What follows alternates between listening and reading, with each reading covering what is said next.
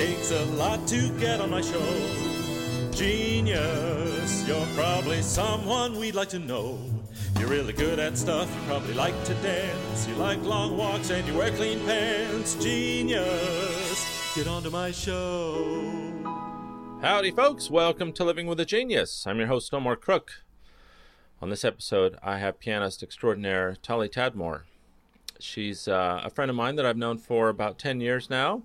We met on an airplane going to Beijing to perform a Mozart Requiem in the Forbidden City together. It's happened to me twice, actually. I've met local people from Los Angeles on airplanes going to strange places. I met another friend of mine named Justin Buller, a fine tenor who now lives in Arizona. Met him on a plane going to Tel Aviv. And we only lived 10 miles away from each other. So it happens. It's a strange place, living in LA. Transient, lots of people coming in and out, lots of people coming through, especially if you're into entertainment, working in entertainment of some sort. As you all know, I don't even know why I'm saying this. Everybody knows LA. Yeah, you know what? We make movies and there's music and stuff here. That's what we do. Tali's an amazing pianist. She plays all over town. She teaches all over town. She is at LA Opera now, which is amazing. We were doing a show. Lee Holdridge wrote a show a few seasons ago, and I was contracted for it. And I show up to rehearsal, and there's Tali for the first time at LA Opera. So, anyway, it's nice to see my friends around town. It's great to have them come over and sit down and have a nice chat with me. I hadn't seen Tali for a while, so it was great for us catching up. I hope you enjoy the interview. Happy Monday. I hope you have a great rest of the week. Thank you all for listening. And here's Tali. Because I curse quite a bit on this. I mean, I don't try. I don't try to. I don't make a thing out of it. But who's that? What? Dear Omar, you're my first. That's John Powell. Oh. Yeah. Oh. I premiered that Requiem that he wrote. Wow. Yeah, in South America. Cool. Yeah, just a year ago, last summer. You're kidding? So, no. I had no idea. Yeah, I still do it every now and then. All right, so tell me why you're nervous. What's the deal? Why are you so nervous? We're just gonna start there. Yeah, let's do it. Why am I nervous? I don't know. I want to say all the right things. Yeah, I want to make sure I remember sort of the good parts and that it's interesting and just truthful to who I am. At this point in your career, do you feel like you have to present this image of who you want people to see? Because I've known you for a long time. I've known you for like a decade now. Yeah. And one of the things that I really love about you is that I feel like I can always just totally be myself with you.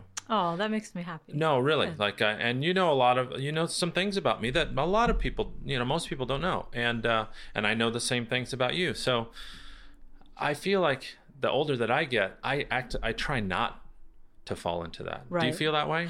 Yeah, definitely. No, it's not that fear so much. It's more that I feel like I'm trying to think of who's listening to this, and I'm thinking of my students or people who want to be accompanists, and sort of me 15 years ago listening to this podcast, and I want to make sure that I impart whatever wisdom, lowercase w, that I have. You know what I mean? And then it doesn't become just you and I talking, because that can really go on forever. I'm not sure. Yeah, there's a lot of wisdom there, but yeah. I don't know. That's okay. So I was talking to Amy this morning about the podcast and growing my listenership. Mm-hmm. And I, for instance, Chorus America has reached out to me, which has been great, and they retweet for me, and they become a really nice partner. But then somebody like ACDA hasn't really done the same thing. And then she said, well, it's because you don't have only choral directors on your show. And I thought, maybe I should just have choral directors. And then she brought up a good point. She said, no, the thing about the podcast is that you bring on people that you're really interested in. Right. And that the conversation really isn't about talking about how to be a choral director. That's true. And you can learn from musicians in different disciplines or artists in different disciplines. I I like to think of it like doctors. Like they all went to medical school and then they all specialize in something else. But there are basic things that no matter what your specialty is, like if someone has a fever, you know what I mean? Like that's a bad sign. Like there are things that every doctor can deal with, and then specific things that only if you're a surgeon you can do, or only if you're this, you could do that. Yeah. So I feel like that, if you're an oboist, sure, you know how to deal with that pesky little reed or whatever. That's right. But there are things that as musicians we all do, and we all sort of go through. And I even take it one step or two steps behind that. I'm interested in people, just people, and the people that I know tend to be musicians, and musicians tend to be very interesting people. They all have a different story about how they've gotten to, into what they're doing. And I want people to tune in who aren't necessarily musicians eventually. That's the idea. All right, enough about me. Let's go to the beginning. So you were born in Israel. Yes. In Jerusalem or Tel Aviv? Tel Aviv. Tel Aviv. Yes. And is that where you met Hila way back when? No, we actually met here in LA. Okay. I knew of her. I had seen her as a child. I sang in this choir, and I'd see her in conferences. I see. But yeah, we didn't meet in Israel. We met here. Okay. And were you? Now I've never asked you this. Are your parents musical? Yeah, they are. They're not musicians. But, my mom's a lawyer. My dad's a mathematician. But my mom, regular, normal people. Yeah. A lawyer and a mathematician.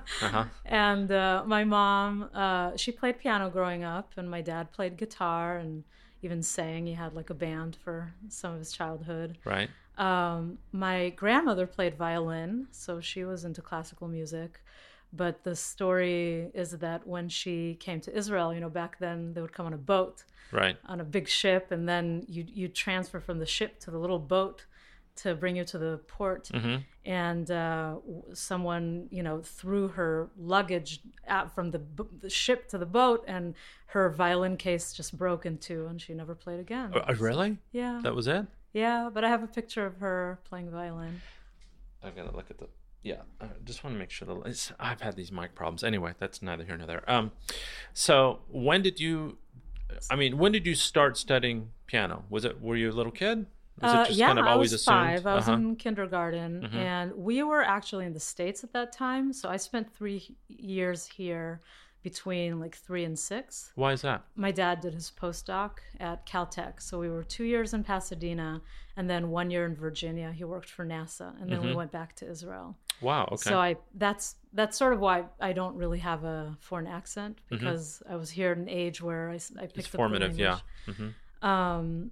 And it was during that last year in Virginia that I don't know if my mom suggested it or if I asked for it, but we got this teeny little 1.5-octave keyboard, and she taught me the step-by-step and the Red Thompson book, and and then when we went back to Israel, I had a private teacher for a while.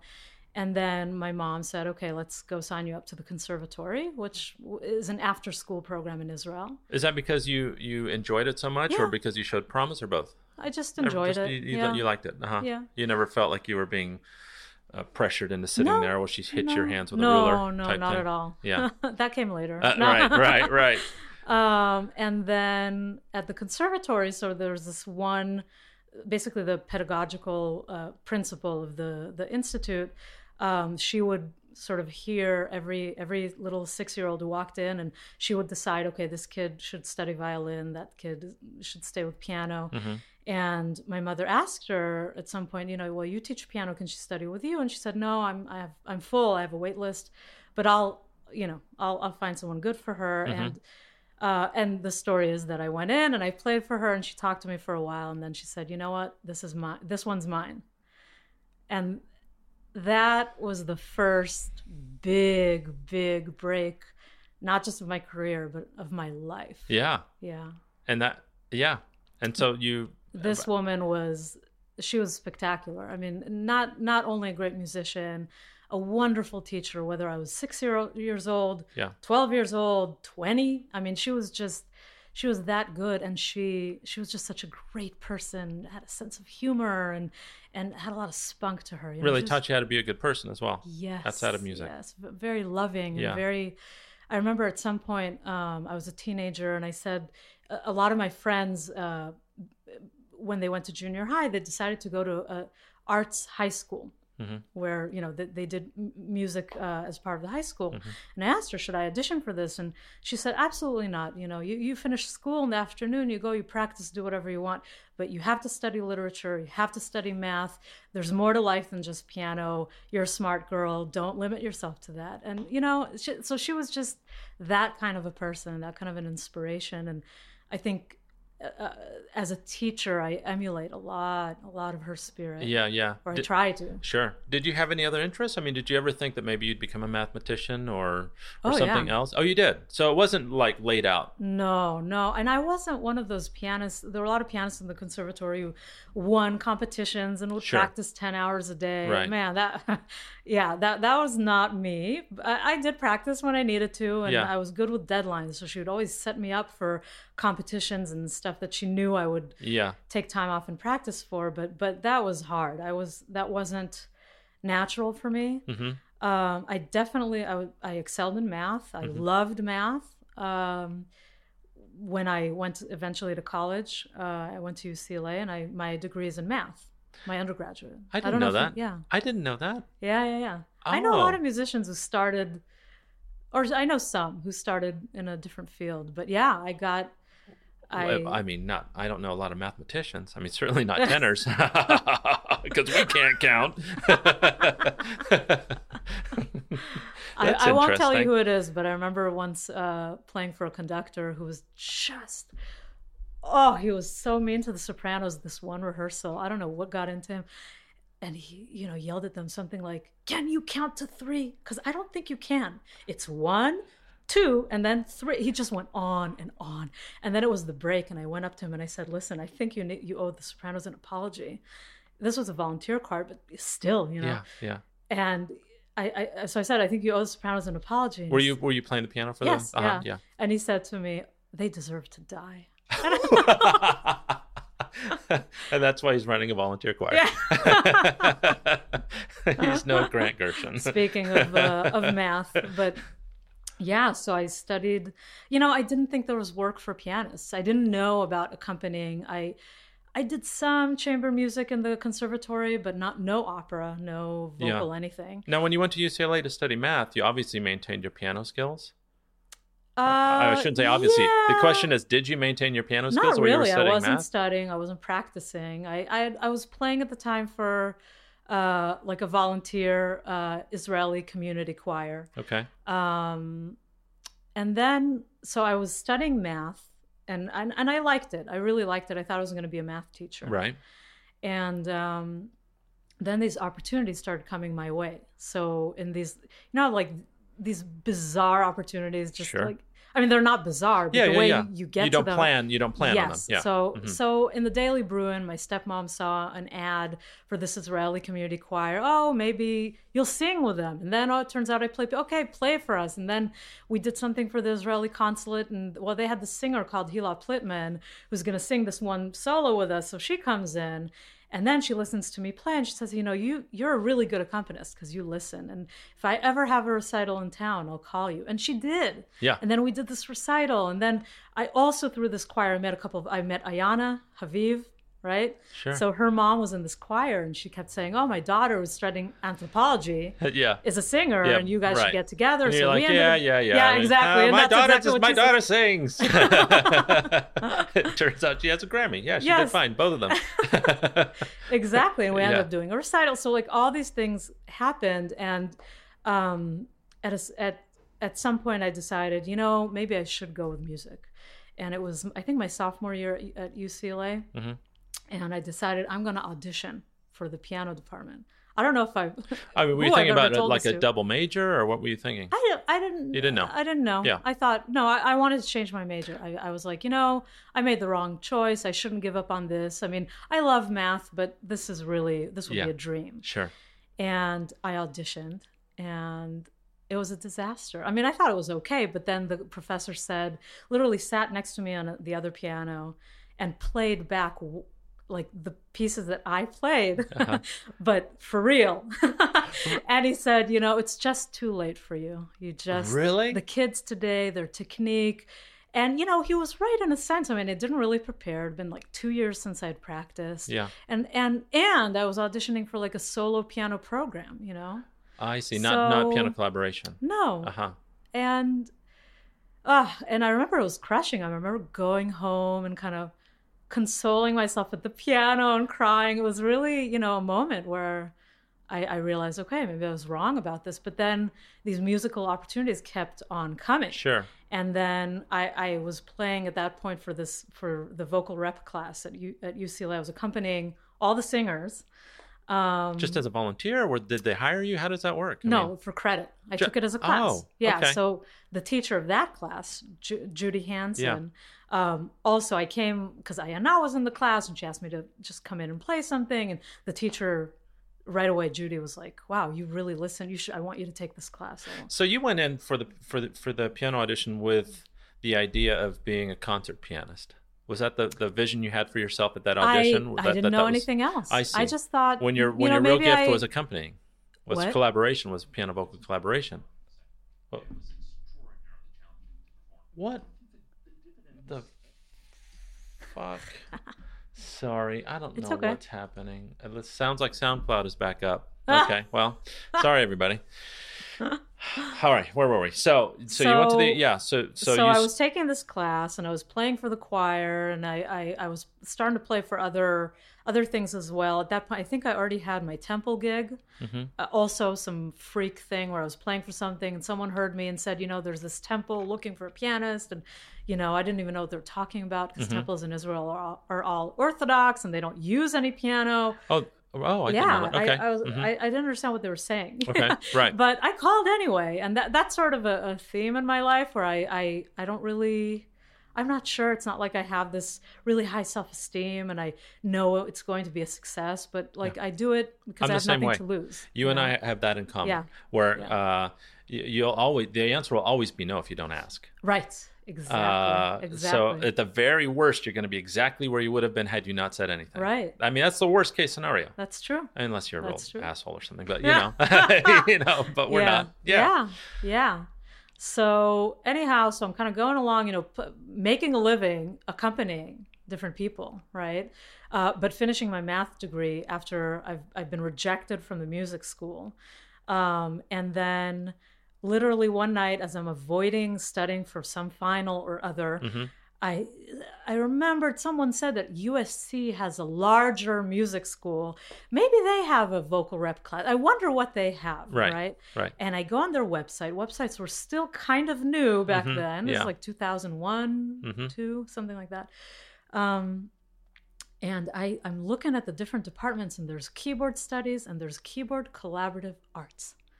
What the hell is that? Right. I have no idea. I opened the link and it explains this is for pianists who want to do vocal accompanying and opera and chamber music and a little conducting and sort of everything else, you know, not solo piano, and I'm choral accompanying. And that was this aha moment. Yeah. I mean, I will never forget that moment. In the middle of the night in my room. Yeah. And I knew I had to audition for that. I just had to. And I knew that, okay, the audition was like 7 months away. I need to practice. And that I started, I was, 7 a.m, you'd find me in the practice room doing scales for like an hour. This was really a time I transformed my technique. Despite people saying, you know, oh, it's too late, you can't do it. Right. I got the same thing when I started singing. You know, I was remember in my 20s. That about you. Yeah. You know, with art, there isn't a cookie cutter anything. No. And it's not like athletics. I mean, there's no set path. No. Yeah. No. And I mean, there are competitions. There are certain routes that are tried and true, winning competitions and, you know, that type of thing. But if you're outside of that norm, it's an open field. Yeah. And it's about having the chops. Then it only becomes about delivering the goods. Yeah, but the goods, there are a lot of goods that need to be delivered. That's right. Some, of course, at the heart of it is technique, but there are other things as well. And you definitely have to have technique. But you know, I hadn't practiced for 2 years before that. But then I really, really did practice, and I really, really did prepare. And Hila was my singer, and I mean, this was all I thought about for 7 months. Yeah. And a couple of months before the audition, I met with the admissions associate director or someone or other at USC. And just to make sure my application, everything was in line, and kind of get some info from her. And everything was, good. And then she says to me, so I assume you're a piano major at UCLA? And I said, no, I'm actually a math major. And she said, oh, well, you shouldn't apply. You're not going to get in. It's a very, very competitive program. Really? Yes. And I said, okay. Here's my application. Yeah, I'm still gonna audition. I mean, okay, but the thing is, it's I know some people who they hear that and it gives them drive, and it didn't fill me with drive. It filled me with dread. I believed her. I really did. But again, I already prepared. I'm not gonna quit now. Yeah. When they say no, okay, I'll let go of this. This is one of the things I love about you, is that some people would be tempted to say, so it filled me with a sense of rage, or I'm going to show them. I wish, man. I know people like that. They'll step on stage. Erica's that way. Yeah, that's true. Yeah. No, for me, it connects with all my fears and insecurities and feeling different. An outside. Yes, an outsider. Sure. So man, boy, was that fun when I got in and got, my full ride to email her and say, thank you so much for your guidance. You do have that like sweet revenge once in a while. Sure. Once in a while. Yeah. But I didn't have it with UCLA.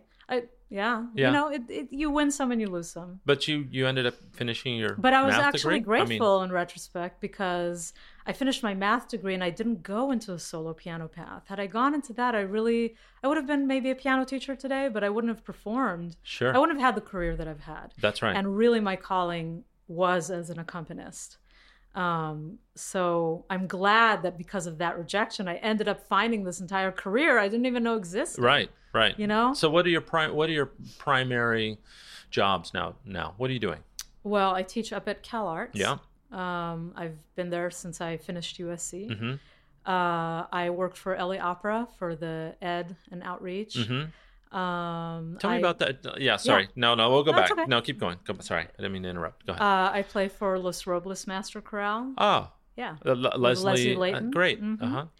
I play there. There's a variety of musicians and conductors who I play for on a regular basis, like Eric and Hila and yeah. Me at parties. Yes. It doesn't pay well, but it's fun. So tell me, it was really neat because we met. Did we meet going to China? Was that really the first time that we got to know each other? Yeah, I think that was on the plane to. Well, yeah, we didn't have much choice. To Beijing. Yeah, we were on that plane for 18 hours.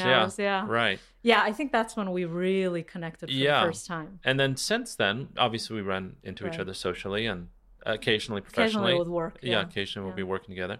And then to see you at LA Opera, I was so thrilled. How did that come about? LA Opera. Well, Hila had auditioned there once a million years ago. Mm-hmm. With Josh, yeah? Josh Winograde, I think. Probably. Yeah. Mm-hmm. And they had an accompanist there. You know Vicky Kirsch? Sure. Fabulous pianist. Truly one of my mentors in the city. And so Hila brought me, so Vicky got to sit and listen. And at the end of Hila's audition, she came up to me and she said, hey, you're really great. Can I have your number? And she's been really great in sort of helping me get into the LA opera scene. And when LA Opera was wanting to hire more accompanists, she recommended me. I see. They called me in for an interview. I see. Yeah. And it's funny because I interviewed basically for singers and administrators. So it's not necessarily other pianists, you know? So that's when I really realized, okay, you're at some level, you're bringing to the table musicality with a capital M. Yeah, and other things. Yeah, and showing up on time and being a pleasant person. Yes. Things that they don't really teach you in music school. Yeah. Be prepared, stand up straight, shake hands. and be sort of good colleague. Dependable and reliable. It's so hard to quantify it, but How important is that? I mean, I know how important it is to me, and as a singer, as a pianist, is it? Mm-hmm. Oh, it's unbelievably important because especially in situations where there's a conductor or a director and you're sort of their right-hand person, they don't want to have to worry about you. They're worried about 100 different things falling apart, and they want you to be this autonomous island of tranquility and security, and just, they want you to hold together the show. Now, what happens when? Let's talk about disaster. Let's talk about disaster. What happens when that just doesn't happen? Well, can you think of a time when it just all fell apart? Yes. For me? Mean? For you. In front of an audience, or did you turn two or three pages at once, or your music falls off the piano?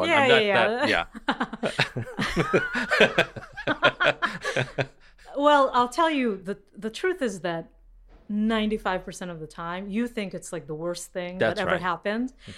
For example, I remember one time flubbing some repeat. I don't remember, something happened, and I thought it was a disaster. Yeah. It was very hard to recover after. I mean, I kept thinking about it. Emotionally and everything. And you keep thinking about it the whole time. And then I listened to the recording, and I was like, okay, I know it was on the recap, and I'm listening. And it's not there. And I'm like, okay, maybe it was on the... So I rewind and, and it's back when there were tapes, and I'm trying to find this thing, and I can't find it. And finally, if you listened really closely, you heard something. But actually, and I realized, music, and especially tonal music, our ear will compensate for a lot. So if you just let that one note go, 95% of the time, people won't even hear it. Yeah. Literally, I couldn't hear it myself. So is that part of, maybe that's part of being a professional at a high level, is that you set your expectations so high that the worst case scenario is still going to be something that people don't notice. I mean, as a singer, if somebody cracks or something, even the greatest singers in the history of singing, we've all cracked. Right. And I'm using... Yeah. I put myself in there for some reason, but they have all cracked. I crack every day. I must be super great. Yeah. But maybe that's part of being a pro, is that you've trained yourself to such an extent that the worst thing that happens is still... Yeah, your bottom needs to be higher. Yeah. I mean, you can't fall apart. Yeah. Experience really helps. Sure. Experience really helps. And I feel like at this point, I will tell myself, okay, I've done thousands of performances. And as an accompanist, you perform by perform, I mean play in front of other people. I do it several times a week. So, I'm going to live through this one performance. I will. And I also have this focus thing where something will happen, and instead of letting this rush of emotion take over me where I'm nervous because all these people are sitting there and this one person I'm nervous about, and everybody heard this and how embarrassing, I shut down and I sort of become a supercomputer. That's the image in my mind. Is that something that you consciously? Yes, I just tell me started about that. I don't know. I think I just resorted to that once in a fit of desperation on stage, and it worked. Huh. I'm no longer Tali. I'm not a person. I'm just like a robot. I don't even think about it. It just, everything shuts down, and the only thing is I will play that note at the time that it needs to be played, and that note. You just do what's exactly in front of you, and it helps because it shuts down what could the irrational voice, flourish into a panic attack. Do you meditate at all? No. So that's not part of the equation. No, but I used to do focus exercises. I'd write a meaningless word on a piece of paper. Let's say cat. Not that cats are meaningless, but unrelated to anything. Yeah. And I would set a timer, and I would focus on it for 30 seconds at a time. And the goal isn't to not have your thoughts drift. The goal was, when your thoughts drift off, because how long can you think cat, cat, cat, cat? When they drift off, to recognize it and to cut it and think cat. So that is meditation. That's all meditation is. Oh, okay. No, seriously, that's it. Apparently. Yeah. All right. Yeah, like when I meditate, I do the same thing. Huh. I instead of cat, for me, the exercise is to actually feel the air going into my nose and out of my nose. Huh. And then when my thoughts drift, in meditation you would say you honor that, and then you just go back to the breath. I see. That's it. You don't make a judgment of that thinking or that I need to buy bananas today. Right, right. Yeah. So learning how to snap that and focus back on something that's outside of you or unrelated to those thoughts. So that helps when but you do with experience just kind of develop this armor where you go out on stage and this is your job, and you cannot fall apart. You've never had debilitating nerves? It feels like I have, but I wouldn't know how to compare it to somebody else. Right. I've seen people who can't function despite it. And I think I have with time. But there are things that I do, to help myself. So, for example, when I said to you at the beginning, I'm nervous about this interview, I will never say that at work. You'll never be able to see that I'm nervous, no matter how nervous or not nervous I am. Because I feel like once I admit that to someone who's there, then they know. And then when something happens, like it gets magnified and I just, no, even if I'm nervous, I'll just show up with a smile and I'll ask you, I'll tell you, don't be nervous. It's going to be fine. Yeah. Right. And I just act like everything's fine. Maybe that's an expectation though. I mean, everybody knows. Thinks that singers are terrified all the time anyway, or at least some, and you're supposed to be kind of the rock in the equation. That's part of it. Well, I remember one time after a performance with Eric at Carnegie Hall, it was one of those times where I think we were doing, it was like a last minute reduction from an orchestral score. So we're on stage at Carnegie Hall. It's 25 minutes before or 15 minutes before the house opens. And he's handing out new parts or what? Yes. Well, and he's saying to me, can you, like, as he's conducting, we're playing this, and I'm playing off of like a half open score. So you're reducing already. Yes. Yeah. And he's saying to me, can you grab the celeste part in bar 86? And 2 seconds later, don't play that part on this, so and I can't like pick up a pencil. I mean, I'm playing. Right. So I have to remember all this stuff and it's fine. And I just smile and sure. And and furiously in my mind trying to keep all that information, and one singer came up to me after the after party and she said, I watched you, he's giving you all these directions and it's 10 minutes before the thing and you're just, nothing fazed you. And I said to her, since you said that, let me tell you, in my mind I was going like, what? Now I have to play this, I can't even practice, like I hope I remember everything. But the truth is, for that moment, all Eric needs from me is to smile and say, sure. He just needs to know it's taken care of. In the end, does it matter if I really play the celeste? Like, will that determine the whole? No, but, and I will remember I'm like, I'll go off stage and write it down. But like, instead of sort of making that stressed out face, which is how I was feeling, like, don't put that on the person who's hiring you. Right. And I said to her, that's why he hires me. There are 2,000 pianists in Manhattan who can probably play this even better than me, but he trusts me. Right. So it's a lot of my job is sort of carrying that stress for the people I collaborate with. Right. And I like to do that. I don't mind doing that. Right. So what else do you have going on? You're teaching everywhere. You're playing everywhere. What else are you working on? So, I've been doing this for 15 years on and off, the opera. Do you still love it? Yes. Yeah. Do you ever feel... Just the other day what was I playing? You never feel like, I want to do something else? I'm definitely curious about other things. Okay. Yeah. But not because you hate what you're doing. No, never. I love the people I work with. Yeah, me too. I love teaching. I love a lot of different aspects of it. And of course, just playing piano, I have a little binder, one page from here, one page like an Elgar Enigma variation, or just these random things that I just enjoy playing for fun.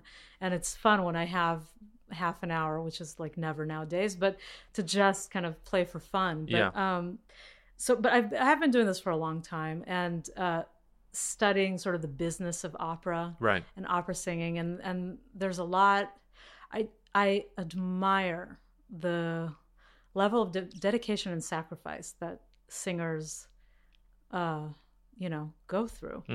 And I'm always sort of interested in, I found that I'm interested in ways to, what are ways, especially that we can use technology to help make that process more affordable and more accessible to different types of populations, because I feel like it's so expensive. It's becoming sort of like horse riding, you know? It's it's like a vanity project almost. Yeah. Either that, or people are just working themselves to death and barely making ends meet. And I mean, you know, if you're an opera singer and you're performing tomorrow, you have to sleep well and eat well, and you have to have voice lessons, and you have to coachings, and you have to have piano rehearsals, and you have to stage. I mean, just so much work. And you know, I teach at a college, so I sort of have those students at that stage of development. Right. I play for a lot of private voice teachers who have teenage students, or, you know, the 24 Italian stage. And what do we call it? The 24 Dago hits? Or no, so I mean, terrible from college. Anyway, I don't know why I said that. So anyhow, I came up with this idea, you know, what if you had a website that had piano tracks for all the famous arias and art songs. Now, those exist. There are sort of, you know, what a Wussman, or what's his name? Opera karaoke sites. But there are two main problems with those. So one is that, you know, opera doesn't fit karaoke because it doesn't have a beat. It has rubato. So how do you deal with that? You know, you try to sing to a piano track and it's kind of clunky and it starts and stops and you don't know when you're coming in. Right. The second problem is that it's really hard to use it. You need to download the track, import it into GarageBand. It's a pain in the ass. So what I'm working on is a website called Operify, and that's a platform for opera singers. And the way we tackled the two main issues is that each piano track has a conductor video with it. So you click on the track and, you know, conductor's looking you straight in the eye. And cueing you. Yes, cueing you and kind of guiding you through the music. So, for example, I know, you know, most 16-year-olds learn music by going on YouTube and looking, you know, just for tracks. Watching. Just listening. By rote, But so this way, it's sort of a more musical way to learn your music. I mean, you know, there's no replacement for the traditional way. Sure. But unless you can afford to have and it's impractical. A pianist, if you live out in wherever. So this is sort of the best of both worlds. How'd you come up with this? And I mean, hold on. So we have the conductor video. Yeah. And then also we programmed it in a way where you just click one button and it records you on the website. You know, the track ends, it spits out an MP3 of you and the piano. You can use it for whatever, you know, if you just want, say, some content for your website, or for an audition, you just or want whatever. to hear, you know, to kind of track your progress instead of constantly having to go into a recording studio. If you get a half decent mic, you can record yourself at home, and it's, you know, it's super cheap. I think it's priced at like $10 a month. You can record yourself as much as you want, learn whatever music you want. Are you putting this together by yourself? No, are you kidding? No. How's it? How I mean, are you doing this? it was my idea because I really know the needs of. I feel like I know the needs of the community, right? And I tried to find something that would answer as many needs as possible, right? How did you for example, there's also like you get your own kind of web page, so you don't have to pay all that money to Squarespace or whatever. If you don't want to, you can just use this page, and you can convert it into a PDF. So when someone calls you to hire you, instead of saying, well, I'll send you my resume when I get home, they can just go on operify.com/Omar Crook, get your stuff, hear your music. Wow. Yeah. So, you know, I got a web developer. Yeah. I got a designer. Okay. I got a conductor. Who's the conductor? Fahed Siadat. He's a DMA student up in Cal Arts. Okay. He conducts C3LA. It's a choral ensemble. He's phenomenal. He's amazing. It's really hard to conduct these, you know, because you're not conducting the whole score, right? Like he doesn't have to conduct me. He doesn't even have to conduct every bar of the voice part. It's like the point is to really bring in the singers in sort of the trickier areas, and then we don't know what kind of cadenzas people are doing, right? So we're sort of averaging things out. We're going to put a little timer on some of them. I mean, not every aria. Are you playing all the tracks? Are you playing all the? Yeah, I am. So how do you and the conductor get together? Do you do it in a practice room? Do you go to a studio? How do you get this done? I have a little studio in my house, and we get together and we study the arias together. I've played most of them at this point. Sure. And then we rehearse. That's a massive amount of work. It is. Yeah. But you know, I feel it's time. It's time for opera to benefit from technology, and I think that there's room for it. Again, obviously, nothing beats getting together with a coach or an accompanist, and at some point, like you want to be able to sort of have your musical vision in terms of rubato, but even in opera, when you're on stage, you are following a conductor for the most part. So depending on the conductor, you might follow more than others. Yeah. And you learn a lot about the score that way too. And again, just in terms of the training part, which is a long part of people's career, sure, I feel that this would make it affordable for a lot of people. That's really. So I'm really excited. When does that go live? When is that going to be done? When we're and what do you think? Is there a set date, or April. Do you have a deadline? Yes. Oh. Yes, April. Oh. So end of April. Well, that's that's a great way to get things done. Yes. Have a deadline. Oh, it's the only way. That is the only way. It is the only way. Yeah. You need gravity for a deadline. I mean, who said the only two things you need for something is a great idea and not enough time? Whose quote is that? I don't know. I don't know. Someone smart. All I know is maybe it was Bernstein. I think maybe. The only reason I say that is because we just did Wonderful Town. And he wrote that in 2 weeks. Oh my God. Wow. He was called in. He was called in because the leading lady didn't like the music that they'd written. Wow. And they had booked the theater and the advertising, and it was like on Broadway. It was ready to go. Wow. And so he's like, "Yeah, I'll do it." Because I'll know that I'll only live through 2 weeks of torture, but then I'll be done. Because that's going up. Wow, that's amazing. Yeah, in the end, I mean, you want to start from a place of having a passion project, but you have to give yourself a deadline. It's just not. Especially if it's your living. If it's it's something that you need to really do. Yeah. Yeah. A lot of times, people. I'll meet with younger people and students or people just graduated who sort of want to get a leg in the business, and they'll ask me for advice. And sure. I'll say to them, you're good, and we'll have a long talk, and I'll say to them at some point, you're going to have a lot of work, you're going to be busy. Make sure that alongside whatever you're doing, have a passion project. So something that you're not doing for money. You'll still need to have a deadline for that. Right. But something, because when it becomes your profession, it goes into that part of your brain that's like the rat that presses the lever and gets the cheese. And you lose, I think, a modicum of awe and wonder. Right. What brought you into this to begin with? And if you want to keep that pilot light on, so do something like choose a piece that you've always really been intrigued by. About, yeah, just something small, and make sure that you make some time for it on the side. So I feel in some ways Operify started that way.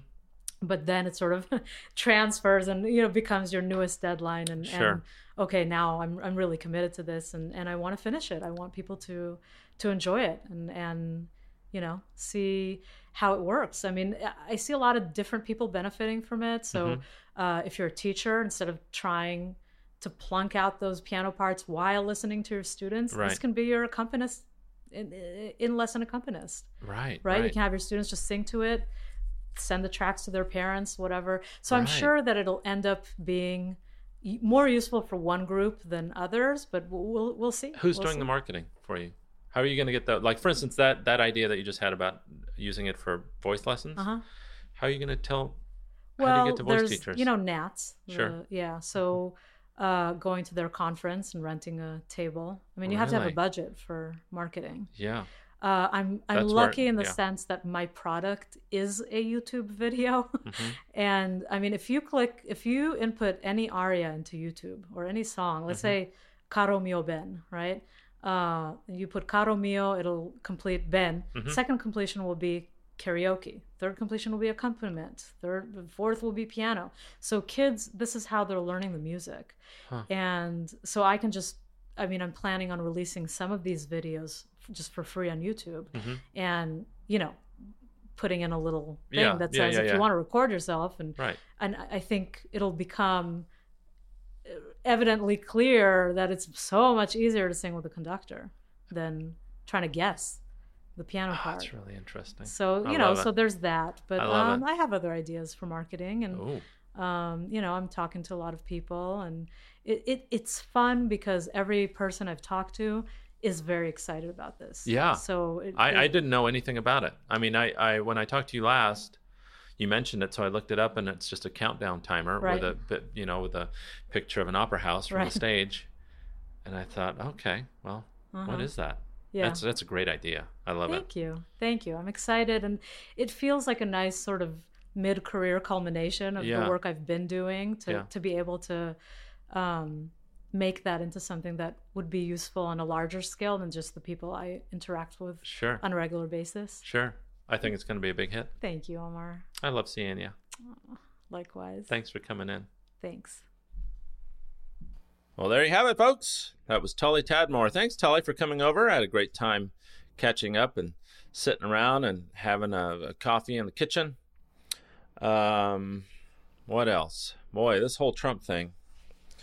I don't know. I should have talked about this at the beginning of the show, but maybe not. You know what? Who cares? I mean, what are we going to do? You just call your people, make your signs, stand out on the corner, do your thing. I think the fuse is lit under him finally. I don't know if there's any going back, but we'll see. If you don't like what I'm talking about, if you're a big Trump supporter, I'm sorry for you. I don't know what else to tell you. I want to thank Greg Geiger for helping me with my theme song. Still loving it, buddy. Go to laclassical.com. Tell him I said hello, Greg, from Omar. I want to thank Michael Nielsen for letting me hold on to his Shure SM7B microphone for all these months. I swear I'll pay you that $200, buddy. I've got it. I just haven't seen you for a while, but I'll pay you. Anyway, Shure America, if you're listening, send me some mics so I can get out of debt with my friend Michael Nielsen over at michaelnielsenmusic.com. All right. I want to thank you all for listening. And until next time. You like long walks and you wear clean pants. Genius. Get onto my show.